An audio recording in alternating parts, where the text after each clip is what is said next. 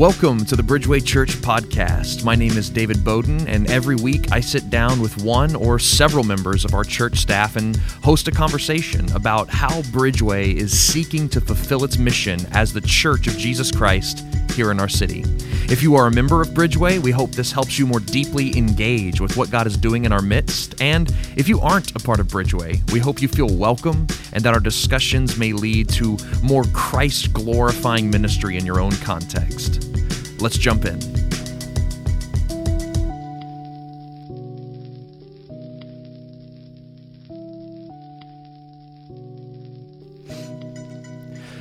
Well, welcome. Thank you so much for joining us here at the Bridgeway Church podcast. I'm David Bowden, and with me here in the studio is Bridgeway's Connections Pastor, Kelcy White. How are you, Kelcy? Doing great. It's Awesome, good to be man. here. Yeah, thanks for joining me. So I think a lot of people off the top are going to want to know, what is the Connections Ministry? What does that mean? Today we're going to be talking about hospitality. Is that all it means? So just kind of unpack your role a little bit for us there. Yeah, absolutely.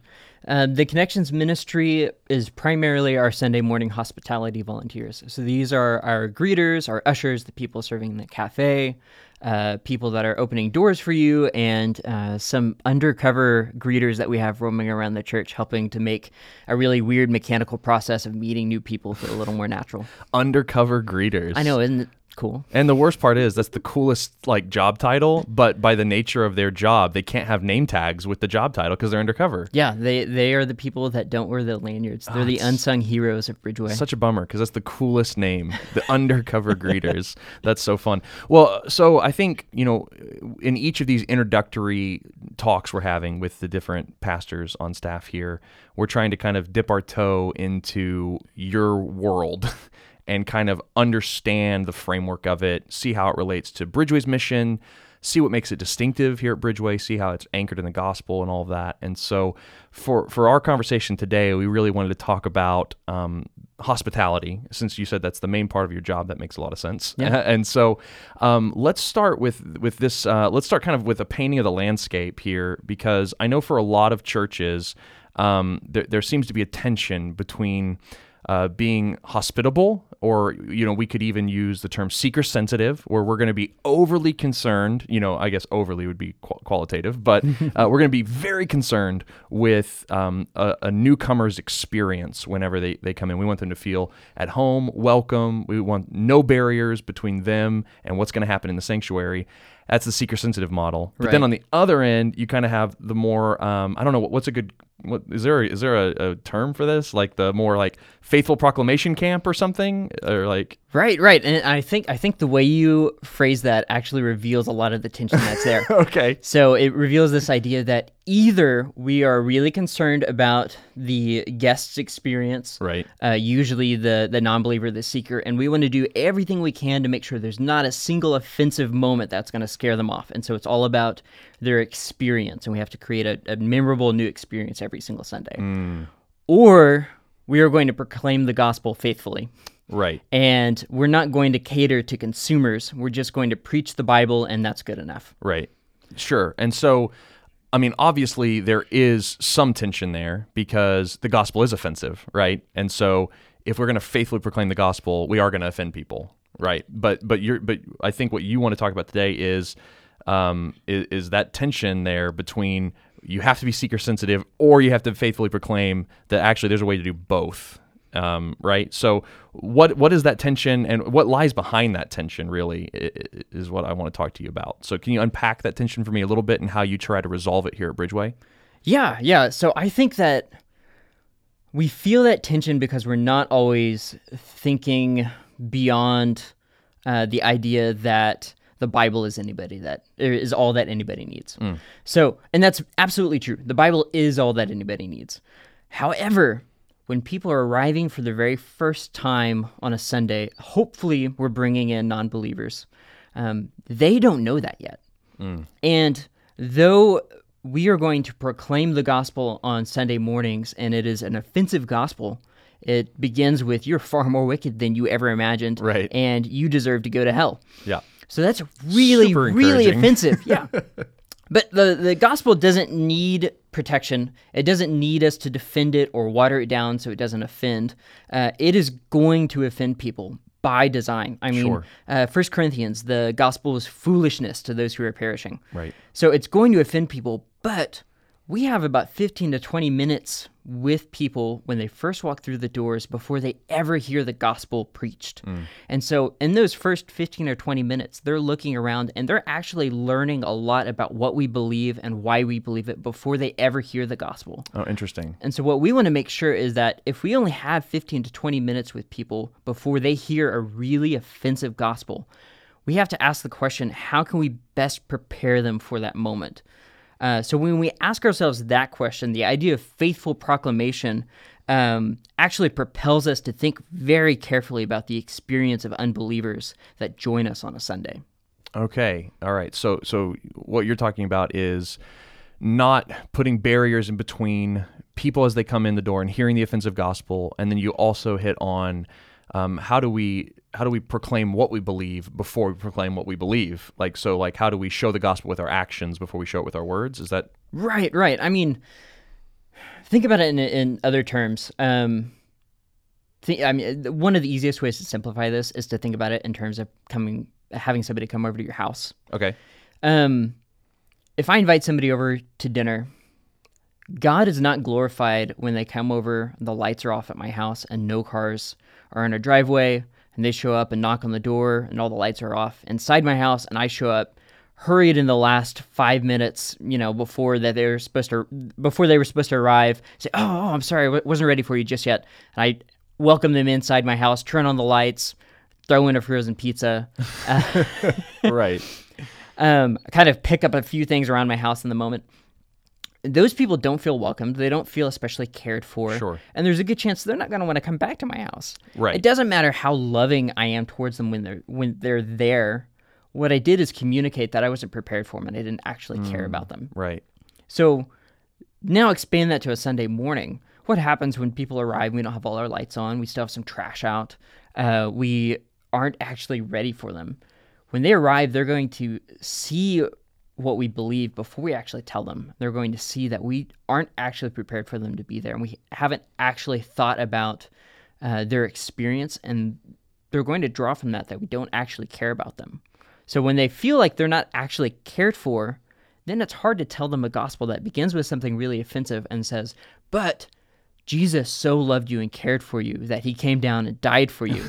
And he's called us to love and care for each other and to go out into all the world. Right. They're not going to see that at all. Sure. There's a disconnect there already between what we're preaching and what we're showing. Right, Yeah. right. Okay, that makes a lot of sense. I can't help but think with the home metaphor that you just used is about hospitality is definitely not an end in itself, though. No. Right? So you're God's not glorified if someone comes over and all our lights are off, we do the frozen pizza thing, but God's also not glorified if you throw a great party but never talk about him. Absolutely. Okay, right. Right. Okay, so we're going to get to unpack that more a little bit later. I just wanted to flag it for now. Before we jump in any more, what I want to do is kind of say, this may seem like a really dumb or obvious question, but is there, or what is the biblical basis for hospitality? It's are we commanded to act this way when people come into our buildings? I know, I realize it feels like a dumb question because Christians should be nice to people, right? But I'm kind of wondering, especially when it comes to the church service, and in our places of worship, what's the biblical basis for hospitality? That's actually a really good question, and it's not as obvious as it sounds on the surface. Okay, good. So you have this gut reaction. You're like, okay, I know Christians are supposed to be welcoming and kind to people. Sure. But when I look all through the Bible, I don't see anything that says that we should have ushers, or that we should brew coffee, or that we should open doors and hand out bulletins. It's nowhere in there. Right. And so it's not actually that obvious. So part of what we have to... Well, let me back up. Okay. The commands we see to be hospitable really often revolve around opening up our homes to people and sharing meals with other believers and outsiders. So we have one another in commands, be hospitable, hospitable without grumbling. And we also have commands to be hospitable towards outsiders. So one of the things that we have to remember is the church that the New Testament letters were written to didn't own church buildings. They were actually meeting in homes. Yeah. So when you see all these commands to be hospitable and they're surrounding the idea of being hospitable in your home, it's also going to take place in the context of a Sunday gathering, because these are happening inside somebody's home. So what we want to do then is look at these commands to be hospitable, which are rampant throughout the New Testament. Right, yeah. And in fact, it's so important that Paul lists it as one of the requirements for anybody that's going to be one of the primary church leaders, the elders. He says you have to be hospitable, and he lays that right beside not a drunkard and must be upright and holy. So being hospitable is incredibly important to God. It's so important that the idea is if you can't make outsiders feel welcome in your own home, you are not able to lead the church to follow Christ's commands. That's interesting. That's helpful. That's actually really helpful. Yeah, so it's that important. So what we want to do then is take this Christian principle of hospitality in our homes and then put it into practice at an institutional level on Sunday mornings. I see. Is there another way to correlate those two as well? I mean, so since the early church kind of started in homes, and now, obviously it's become, you use the word institutional, so I feel like I'm allowed to now. Yeah. But that has a lot of connotation to it, that word. But is there a sense in which these church buildings that people come to, when people come to our location here on Hefner Road, at Bridgeway, that we should understand this as like some kind of communal home, or do you see those as completely separate in terms of like the early Christians' house churches and our buildings today? Yeah. I mean, that's a good question.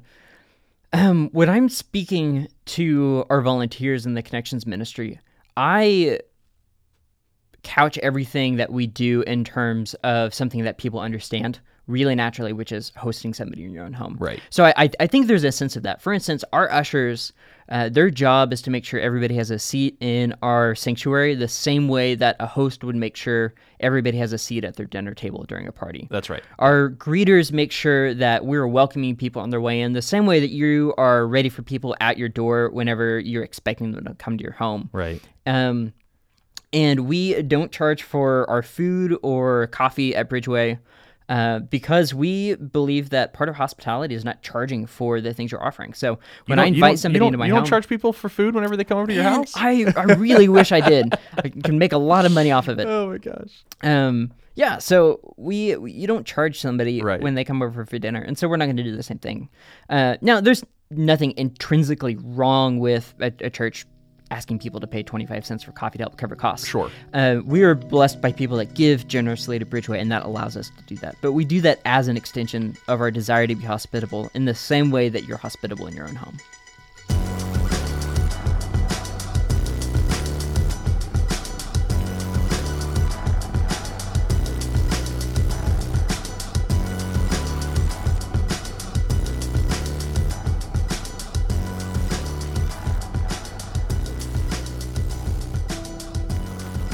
Okay, so we've taken a little bit of a look at how the tension between the seeker-sensitive, we should care about people when they come through our doors, should be hospitable, that camp, and we just have to faithfully proclaim the gospel, how those don't necessarily have to be in competition.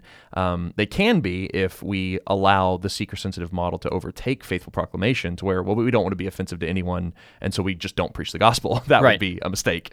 But we see that the dichotomy or the tension there is not necessary. And then we also talked about the biblical basis for hospitality and seeing our church building as we would a home and kind of correlating those two. But one of the things we haven't talked about yet is kind of lies under all of this. It's a presupposition that we're making and that we've said a couple times here is that, unbelievers should be in our church buildings, which is a presupposition. Right. Why should unbelievers be in our church building? So answer this question for me.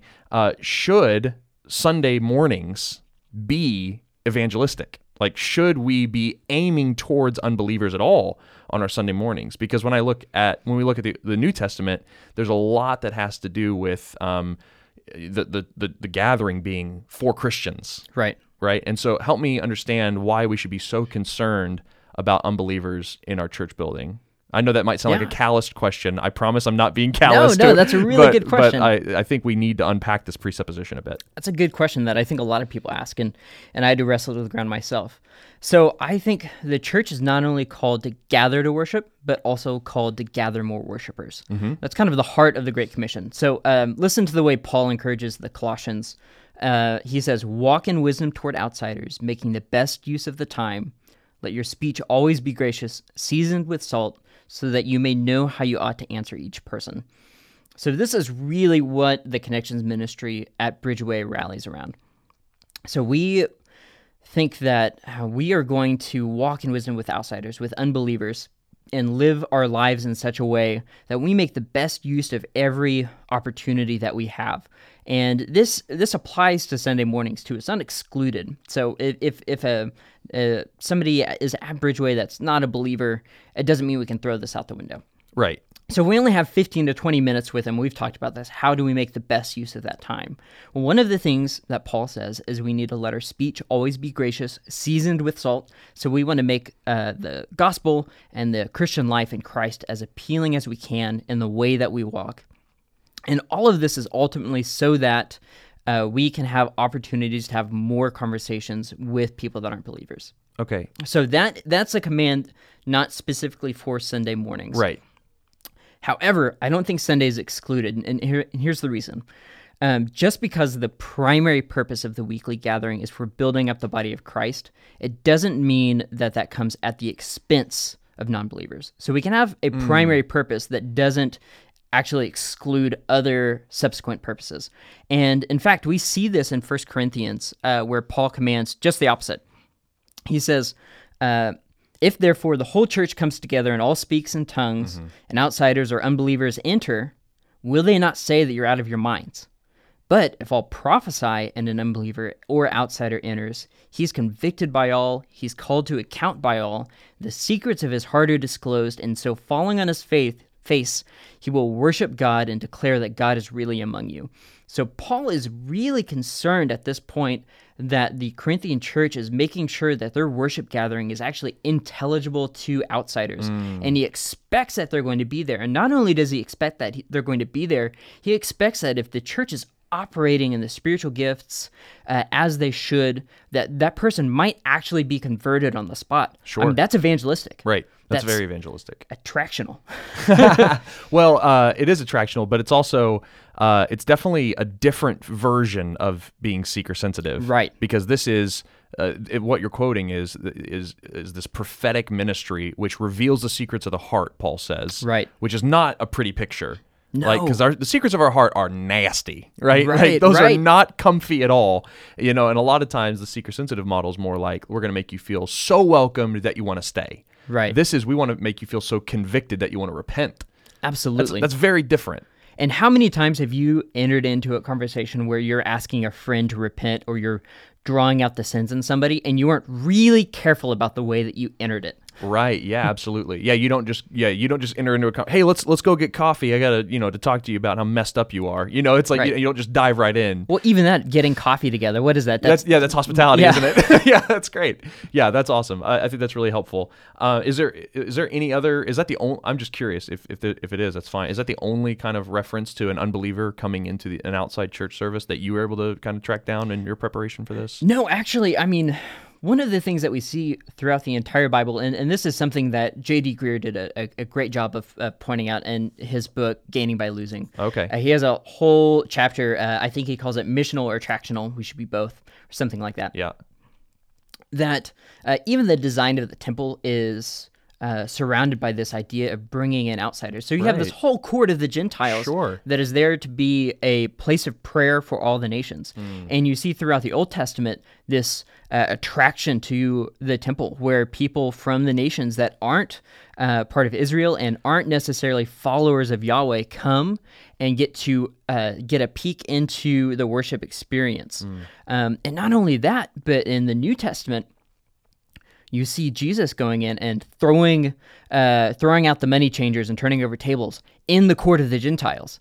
So his anger is not only the fact that they're selling things, but it's actually that they had taken this place that was supposed to be welcoming and hospitable and a place of prayer for all the nations where the outsiders could come in and enter and see this intimate moment and see the power of God at work, and they had turned it into something that was actually only a convenience for themselves at the cost of outsiders. Interesting. And I think we have to be really careful about doing some of the same things. So we're careful about not selling things and trying to fleece people and take advantage of people, but we're not always very careful about being aware of the outsiders among us, and I think that's to our detriment. Can you give me like an example of that, of not being aware of the outsiders among us? Some of the pitfalls maybe that we even commit sometimes. Yeah, I think some of that. Now, obviously, it's not on the same scale. I don't think Jesus is going to come to Bridgeway with a whip. But I think you can do that in only using insider language. Okay. Only addressing a crowd as if there are no outsiders among you. I see. One thing is we actually think very carefully about making sure that we have signage for people, right? Because we want to make sure that when you come, you can find your way around. Yeah. So it actually communicates a whole lot if you show up to Bridgeway and there are no signs telling you where the restrooms are. Right, which is what I love about your house, because when I come to your home, there's signs that show me where your bathroom is. Yeah, I do the thing where you have the like footprint decals. That's it. Yeah. You're just so hospitable that like your house is basically like a church foyer. It's awesome. Yeah.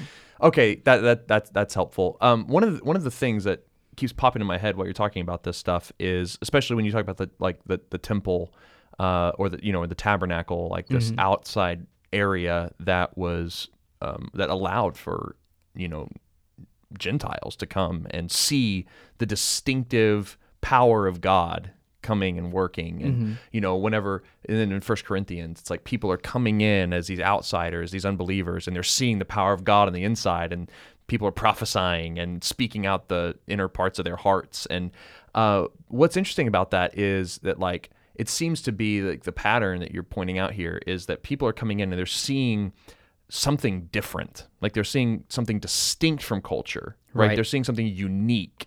They're not coming in and seeing a rock concert that they would go to on any given Saturday. And so why is it that the seeker-sensitive model often tends towards syncretism and away from distinctiveness? Like, and how do we fight that? Like, I'm just very curious at that. Yeah, and I want to be careful not to speak too negatively about any of the churches in our city or in our area, or paint the seeker-sensitive movement with too broad a brush. Sure. I think one of the dangers you can get into with being way overzealous for the seekers and outsiders and being very careful not to be offensive in any way possible. So we want to be offensive about the right things, and not have anything else be offensive. That's good. Danny Franks, who authored one of the books that has really informed everything, informed the way I think about all these things. He wrote a book called People Are the Mission. He uses a phrase where he says the gospel is offensive, nothing else should be. And I think that is probably the best model for the way we think about hospitality. But if you go too far and you say nothing should be offensive, you actually miss out on the opportunity to proclaim the gospel. So hospitality should magnify the gospel, but it doesn't actually proclaim the gospel. So my demonstration of love can't purchase anybody's entry into the family of God. Right. I can't adopt them. So that only comes through belief and trust in the work of Jesus on your behalf. And as Paul describes in Romans, he says, how are people to believe, or how are they to believe in him whom they've never heard? Right. How are they to hear without preaching? So we actually have to, at some point, verbally speak and teach somebody the gospel. And the hospitality without ever sharing the gospel is really just being nice to somebody on their way to hell. And and then hospitality, or the gospel proclaimed divorced from any hospitality, is actually, I believe, an affront to the God who is hospitable to us, who we are responding in hospitality to others because of his great hospitality towards us.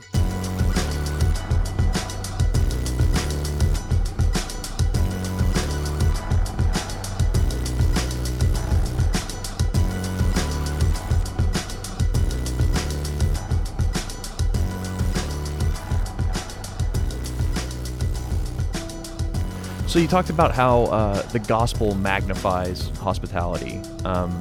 and I'm immediately thinking about the ministry of Jesus. Right. And I hadn't put these two together before until you were just talking, and like seeing how so much of Jesus' ministry, proclaiming the gospel, showing how the poor aren't outside his reach, the outsiders aren't outside his reach, the rich aren't outside his reach. Right? He went to everyone and was hospitable in a sense, but he was also quite offensive in other sense. You can't paint Jesus with a broad brush. You just can't do it. You got to use the little tiny detail brush with Jesus always. Yeah. And so, but I do think that he did not minister to people just by saying, "Hey guys, here in like a year, I'm going to die for your sins." Right? He demonstrated his love for them through healing and meals together, right? And like kind words.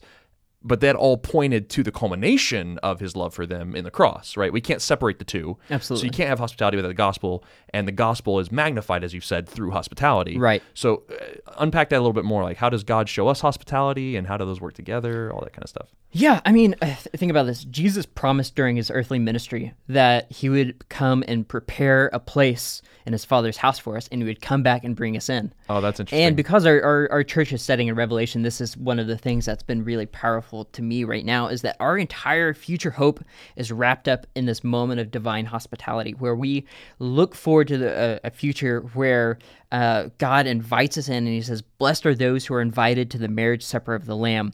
And God invites us into his home to dine at his table during this wedding ceremony in a place that he has prepared for us. And that is not just the people, that's not the people that are deserving. It's the people that are his enemies, these rebellious, wicked people, and he has cleaned and prepared and made worthy, and then he has done all the work that's necessary to bring these outsiders into his home and this moment of divine hospitality, promise this feast for us in his perfect home, and we're adopted into his family. And so because we worship and trust and follow a God that is hospitable like that, I think we are propelled then by the gospel to offer some semblance of that to the rest of the world as well. Yeah, absolutely. Man, I have never thought about eschatological hospitality, right? Yeah. End times hospitality. There's a really, really small portion of the population that would love that book. Yeah, right. Yeah, we'll do a survey with our listeners. Would you purchase the book Eschatological Hospitality by Kelcy White? That's really awesome. I love that. Okay, so what do we have left that you want to make sure that we talk about under this heading here of gospel and hospitality and everything like that here on your first appearance on the podcast? My first appearance. Yes. I think one of the things that we hinted at but didn't touch on really specifically was the way the gospel magnifies hospitality. So we've assumed it and we've talked about it. Right. And so I want to get into that. And I hate stories when somebody tells a story and they're the hero of their own story.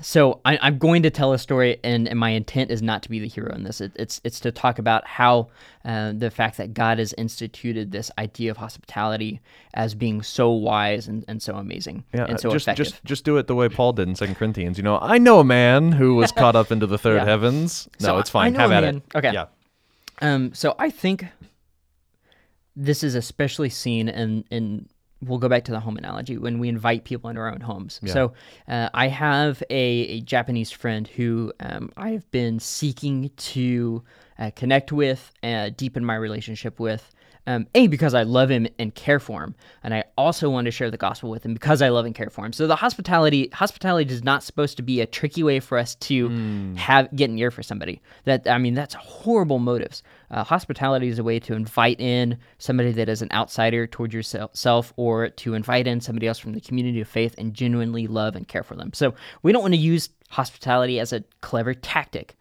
It's genuine. It's genuine love and care and affection for somebody. Right. So when I invited this friend over to my house, he had only been into one other American home. And so we prepared our home for him. We had a meal with him. One of the things that I did was explain to him what was happening throughout the meal. I explained to him why we were praying with our 1-year-old daughter, who didn't really understand what we were saying. Oh, yeah. I talked about American traditions. We talked about different ways of viewing life. And this moment came where it was time to put my daughter to bed. And so one of the things that my closest friends know about me that other people don't know is that I hate to sing. I'm a horrible singer, and I'm really self-conscious about it. But one of the things my wife and I do every single night before we put our daughter to bed is we hold her, cuddle her, and we sing these two worship songs together, and then pray, and then lay her down for bed. And it's this really, really intimate moment. And my wife's really one of the only people that actually hears me sing, because I'm so self-conscious of it. So we invited this friend into that really intimate moment in my family, where we were singing and holding my daughter and cuddling her and rocking back and forth. And it's really intimate and really vulnerable. And he got to witness this moment. And afterwards asked so many questions about why we sing those songs, why we do the things we do. And it opens up all these opportunities to be able to talk about the gospel and how the gospel leads us to desire this deeply for our daughter, and how the same way I desire that for my daughter, I desire it for the other people that I love. And so seeing that really intimate moment for him and having it explained to him in an intelligible way actually drove him to ask more questions. And I think that's that synthesis of Colossians and 1 Corinthians, where we make the worship service intelligible and they get to see this intimate moment, but we also walk in wisdom and season our speech with salt so that people will ask questions. That's really helpful. So yeah, what you're saying is that, like, not only are we not wanting to put obstacles in the way of the gospel, that's one of the points we talked about earlier with hospitality, but you're actually saying we want to take it a step further, right, that actually hospitality facilitates the preaching of the gospel. Absolutely. It doesn't just help, to get people to the gospel. It kind of is an on-ramp, right? And an explanation of. Right, yeah. right. That's really interesting. One of the things I can't help but want you to try to process with me after hearing that story is the comment you made in setting it up. Mm-hmm. And so you talked about how you want to be hospitable to this friend of yours because you love him, right? Mm-hmm. And that hospitality is not a sneaky way to preach the gospel, right? But we talked about earlier in the episode that hospitality can't be an end in itself. Absolutely. Right? So I feel like I'm butting up against another dichotomy or another tension here where it's like, is it like how is it wrong to just be hospitable to unbelievers, even in our homes or in our church buildings? Is that a win? Like, if I'm just hospitable and we never get around to talking about Jesus, is that a win? Because like the incarnationalist, kind of ministry model people would say yes, right? Like, we just need to love people, and God will preach the gospel to them through our actions. But we've said, no, you have to preach the gospel. We have to get around to the conversation after the songs that we sang to our daughter. That's right. So how, like, is hospitality, can hospitality ever be an end in itself? Or do we always know, like, ultimately it doesn't matter how nice I am to you, if I don't give you Jesus, I've done you a great offense. How do those go together? I think we're called to both. Okay, yes, of course. So we're called to be hospitable. We're called to preach the gospel. And I think a lot of this has to do with that command in Colossians to be wise in the way we walk and to season our speech with salt and to make the best use of the time. So I might not always have time to squeeze in the entire gospel in the limited amount of time I've got with somebody, and I might not have the trust built up to be able to do that. So part of that is being wise and knowing that God is calling people to himself. He is responsible ultimately for their salvation. I can't make sure it happens by having convincing enough speech, but I'm also called to be really faithful in the way I use my time and to walk in wisdom with outsiders. So I'm going to do both. I'm going to pursue both. Is it wrong to be nice to somebody because we want to be nice to somebody? Absolutely not. Is it imperative that I be seeking opportunities to flavor my speech with the gospel? Absolutely. And so I'm going to seek both, and I'm going to do both as faithfully as I can. And I'm going to try to be wise about the way that I do that and trust God with the rest. I can't help but sympathize with some of our listeners as we've made a lot of correlations between the home and the church. And it seems like this is the one where it breaks down, where it's like in the church, we're saying, like, we're going to be hospitable until we offend you with the gospel. Right. But you're saying that that in your home, it operates a little differently because, I might not have time to be offensive with the gospel, right? Right. I've spent all my time being hospitable, and the trust isn't there. Well, the trust isn't there with the unbelievers in our churches, and then we just offend them with the gospel in church. Yeah. Why is it different for the home? I'm just thinking more practically for our listeners on their day-to-day life, inviting people into their homes. I mean, anytime you proclaim the gospel and share somebody the gospel, it's still offensive. It's still foolishness to somebody whose heart hasn't been transformed. Right. And so even then, in our hospitality, we know that we're going to reach a moment where we're going to have to share the gospel, and it's hurtful, and it's painful, and it's scary for people. But it's also the power for salvation. That's right. I think a slight nuance different is that on Sunday morning, when we are preaching and we're expositing and explaining scripture verse by verse, and we are proclaiming the gospel boldly every single Sunday to a group of people, and it's harder to nuance it for an individual's life and to be wise for a specific person in that moment. Yep. And so we again have to look at this difference between a personal and an institutional level. That's right. If that's helpful. It is helpful. It is helpful because we have a command. We don't necessarily have an explicit command. Me and Sam talked about this a few episodes back on expositional preaching. Okay. But so we don't have a command. Preach expositionally. Right. Present the gospel every Sunday. But you put the biblical data together. We do. We have that command. And so we would be wrong to not open up God's word, exposit it, show people Jesus, convict them of their sin, offer them to repent. Like, that would be wrong, and to not build up our own people through the gospel, through the preaching of God's word. But that we don't necessarily have that command or implication when we invite people into our homes every single time. Every single time an unbeliever is in your home, make sure you give them an altar call. That's not necessarily. So that's the difference between the personal and the institutional, I think, is helpful. Yeah, I mean, we're not committed to make sure our bathtub's full of water every time an unbeliever comes to our house. I love that. Okay, so we've talked a lot about hospitality and the gospel. Let me pitch one last question to you, and then we'll close for today. How should people who maybe don't even necessarily serve on the hospitality team, who kind of have this training, have this backbone, you pray with our hospitality team every Sunday, that you're here.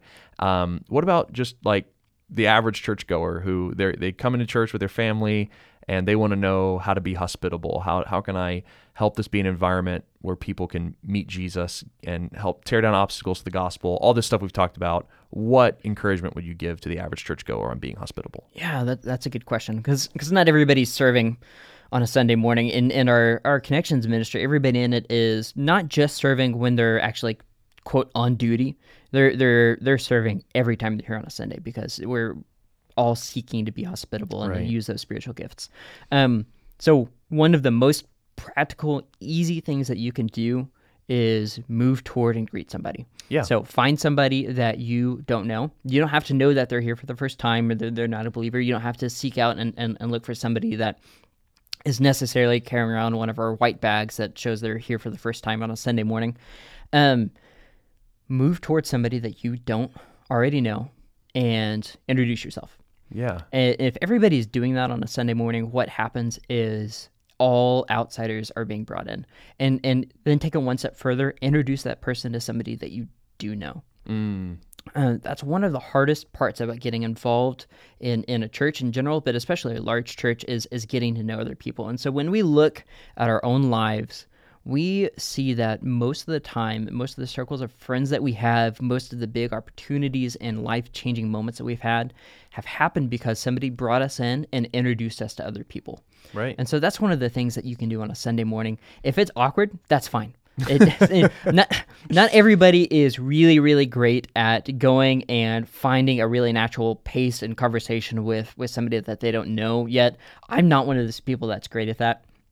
But that's okay. The fact that you are moving toward and greeting somebody and then seeking to help them connect with other people, I think is a really practical and helpful way to put that idea of hospitality into practice on a small scale. Yeah, I can't help but tie it back into the home metaphor that we keep using. And I think about it from both sides of the coin. So if I'm hosting a party, right, or even if I'm at a friend's house who's hosting a party. So say I'm at your house, you're hosting a party, and there's lots of people there that I don't know. If I'm not going to have a really awkward time because you're around hosting, I can't really necessarily hang out with you the whole time, and I don't know anybody else. Well, I'm going to go and introduce. I'm going to go meet somebody else, or let's say I know a lot of people there, and I see someone who seems like no one's talking to them. I'm going to go talk to them, and I'm going to like say, hey, I'm David, tell me about yourself. Oh, you're into sports? Like, oh, you got to meet Tucker because Tucker's into sports. Like, Right. you guys should talk because I'm not into sports, but I know he is, and so I can make those connections for people. And I would do that really naturally in a home environment, right? Or I think of all the times that I've come to a party and I don't know anyone except the host, but the host is so busy that they can't accommodate to me. And those times that people have come in and they're like, hey, what's up? I'm so-and-so. That's ultimately not the person I actually end up interacting with. Right. I interact with the person that they introduce me to because they learn a little bit about me, what I'm interested in, and then they connect me with someone. Yeah. So I've never thought of it that way on like a Sunday meet and greet kind of time where it's like, learn something about someone. And I bet you anything, someone in the church body that is intimately excited about what they're excited about. Right, or can meet their need. And it doesn't even have to be that meet and greet time. There's plenty of time before the service, Right. which is usually one of the most awkward points for somebody that's new to Bridgeway, is to show up and they're waiting 15 minutes before the service. Because they get there early and on time, unlike our people. So that's one of the things you can do. Get to Bridgeway a little early Yeah. and seek to meet people. That's a good practical step. Show up to Sunday morning with a view to the outsider. When you go into a home, at a party, or your community group, everybody knows who the outsider is, Right. and recognizes that person and seeks to bring them in. And it's not always as clear on a Sunday morning, but if you come looking for somebody that seems unconnected, just look for somebody that's standing by themselves. I mean, that's an easy way to find somebody. Help them connect. You don't have to be a relational genius or supernatural, incredibly natural at Right. doing that. I think God calls us to pull in the outsider, and we can watch for them on Sundays and view ourselves as being commissioned to the outsiders when we gather together. Yeah. And I think like a big fear, at least of mine, is like trying to go and introduce myself to someone that I think is new and they've been here for 2 years. And Yeah. but I've learned that like a really natural question is like, so how long have you been coming to Bridgeway? Absolutely. And then it's like, oh, this is my first time. Great. Oh, I've been here 3 years. Oh, awesome. Like, what community group are you in? It's like you haven't really put your foot down one way or the other. Yeah. One of the common things for everybody that's inside of our building is they can tell you how long they've been inside our building. Yeah, exactly. I introduced, and Bridgeway's big. I introduced myself to somebody that helped found Bridgeway one time. gosh. I don't think I've ever met you. Hi, my name's Kelcy. How long have you been at Bridgeway? And they said, well, I helped start it. Don't. That's great. That's great. Yeah, right. That's awesome. So I think that's really encouraging. Well, man, Kelcy, thank you so much. This has been really enlightening, and I've had so many questions around this topic for years, and interfacing with you, not just here, obviously, but over the last several months has been really helpful in kind of resolving some of these tensions and dichotomies that I feel like exist that really have a more healthy union. So thank you not only for sharing that with us, but for working every day to bring those things to reality here at Bridgeway. We really appreciate you. Yeah, well thanks. I'm really glad to be here, and thank you for being so hospitable to me. Well, until next time, man. Thank you for listening to the Bridgeway Podcast, where you will find a new conversation every Thursday. For more information about Bridgeway Church, we invite you to visit bridgewaychurch.com, or you can follow us on Twitter and Instagram at BridgewayOKC, or on Facebook at facebook.com/BridgewayChurchOKC. If you have any questions that you would like us to address on the podcast, feel free to email us at podcast@bridgewaychurch.com. And if you enjoy the podcast, please consider leaving us a review on the podcast app, as it helps other people like you find our program. So on behalf of all the pastors and staff here at Bridgeway Church, I'm David Bowden saying thanks for listening, and we will see you next week.